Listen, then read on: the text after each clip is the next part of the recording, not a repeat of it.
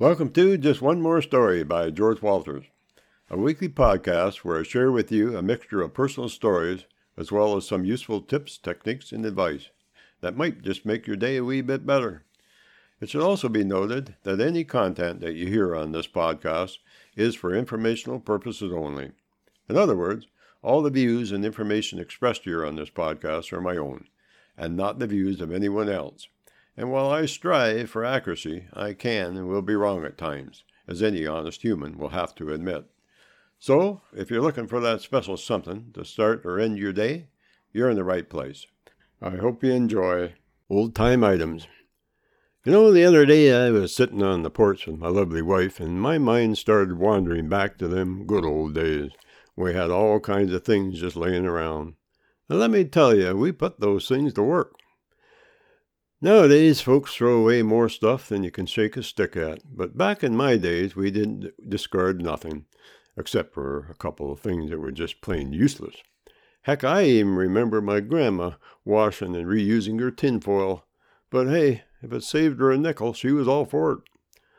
On our farm in the early spring, I can still picture twine being used to tie up the grapevines, which was done mostly by women.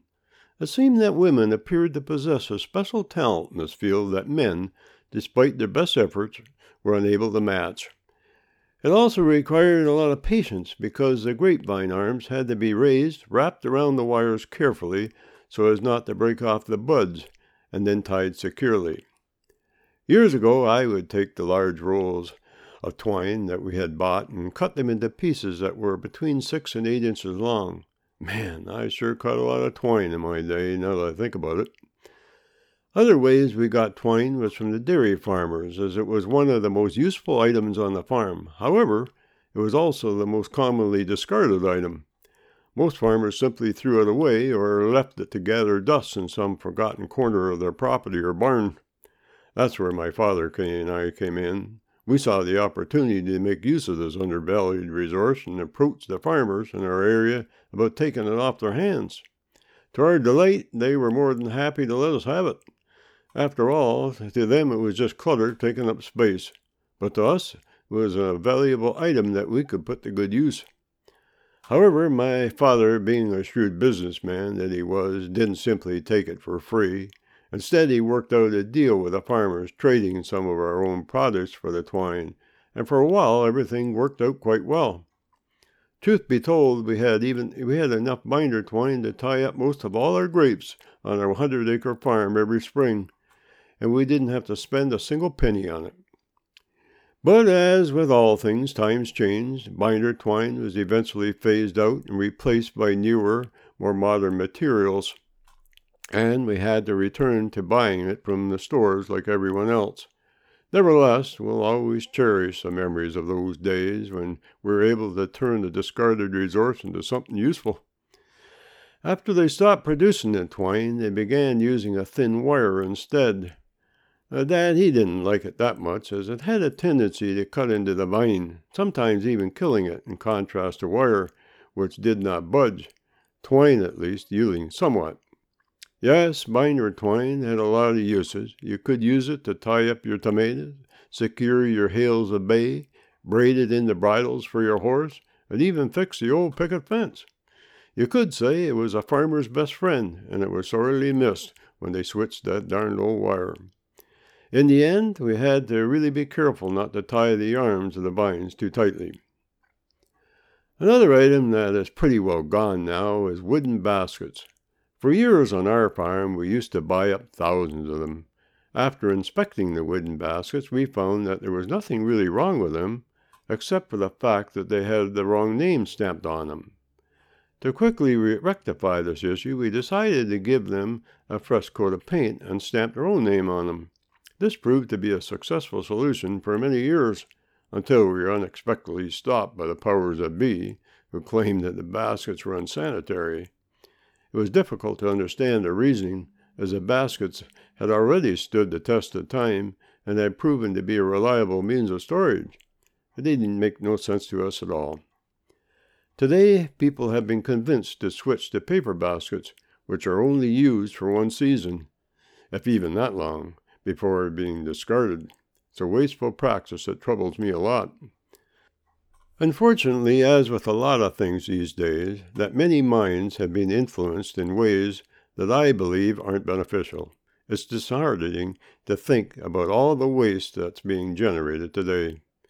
Now, me and the missus, on the other hand, still use plenty of the older things in our daily life, and it sure warms our heart to hear about other folks who do the same. I remember one particular instance when my dad and I were building our first home, or I should say my first home, many years ago.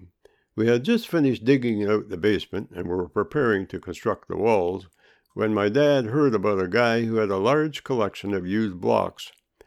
This man had been collecting these blocks from various construction sites and was now looking to get rid of them. Excited at the prospect of getting them at a discounted price, we went to check them out. To our surprise, there were hundreds of blocks, but the catch was they were all different sizes. At first, my dad was a bit hesitant to use these old blocks in our project, as he was concerned that they might not be structurally sound, or that they might not fit together properly. However, after inspecting the blocks and talking to the man who had collected them, he decided to give it a try.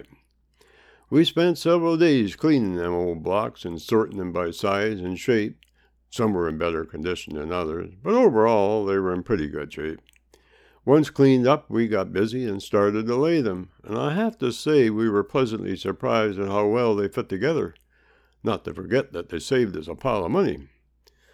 As the project came to a close and the final blocks were put in place, there was a sense of amazement and satisfaction that filled the air. No one could have predicted that these mismatched blocks would come together so perfectly, creating a structure that not only looked impressive, but also stood strong against the elements. It was a testament to the fact that in the world of do-it-yourself projects, and tried and true methods aren't always the best. Sometimes it takes a little bit of creativity and thinking outside the box to come up with something truly remarkable. And in this case, it was thinking outside the block that led to a solution that was both unexpected and effective. Looking back on the project, it was clear that Dad and I had truly accomplished something special. We had taken what seemed like a pile of useless mismatched blocks and turned them into a beautiful and functional building.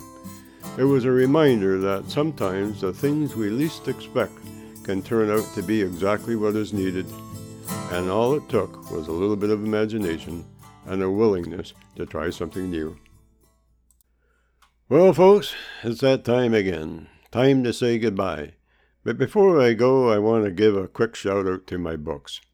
I mean, I don't want to brag, but I've written 7 of them. That's right, 7 whole books filled with more than 50 captivating stories each. And the titles? Let's just say they'll make you want to cancel all your plans and get cozy with a good read.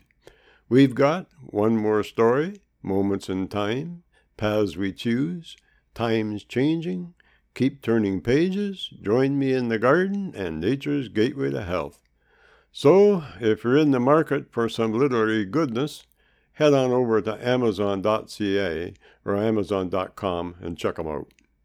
Oh, and speaking of goodness, did you know you can get a written transcript of this or any other episode? It's true. Just shoot me an email at stories@keepingnotes.com. I'll say that one more time. stories@keepingnotes.com.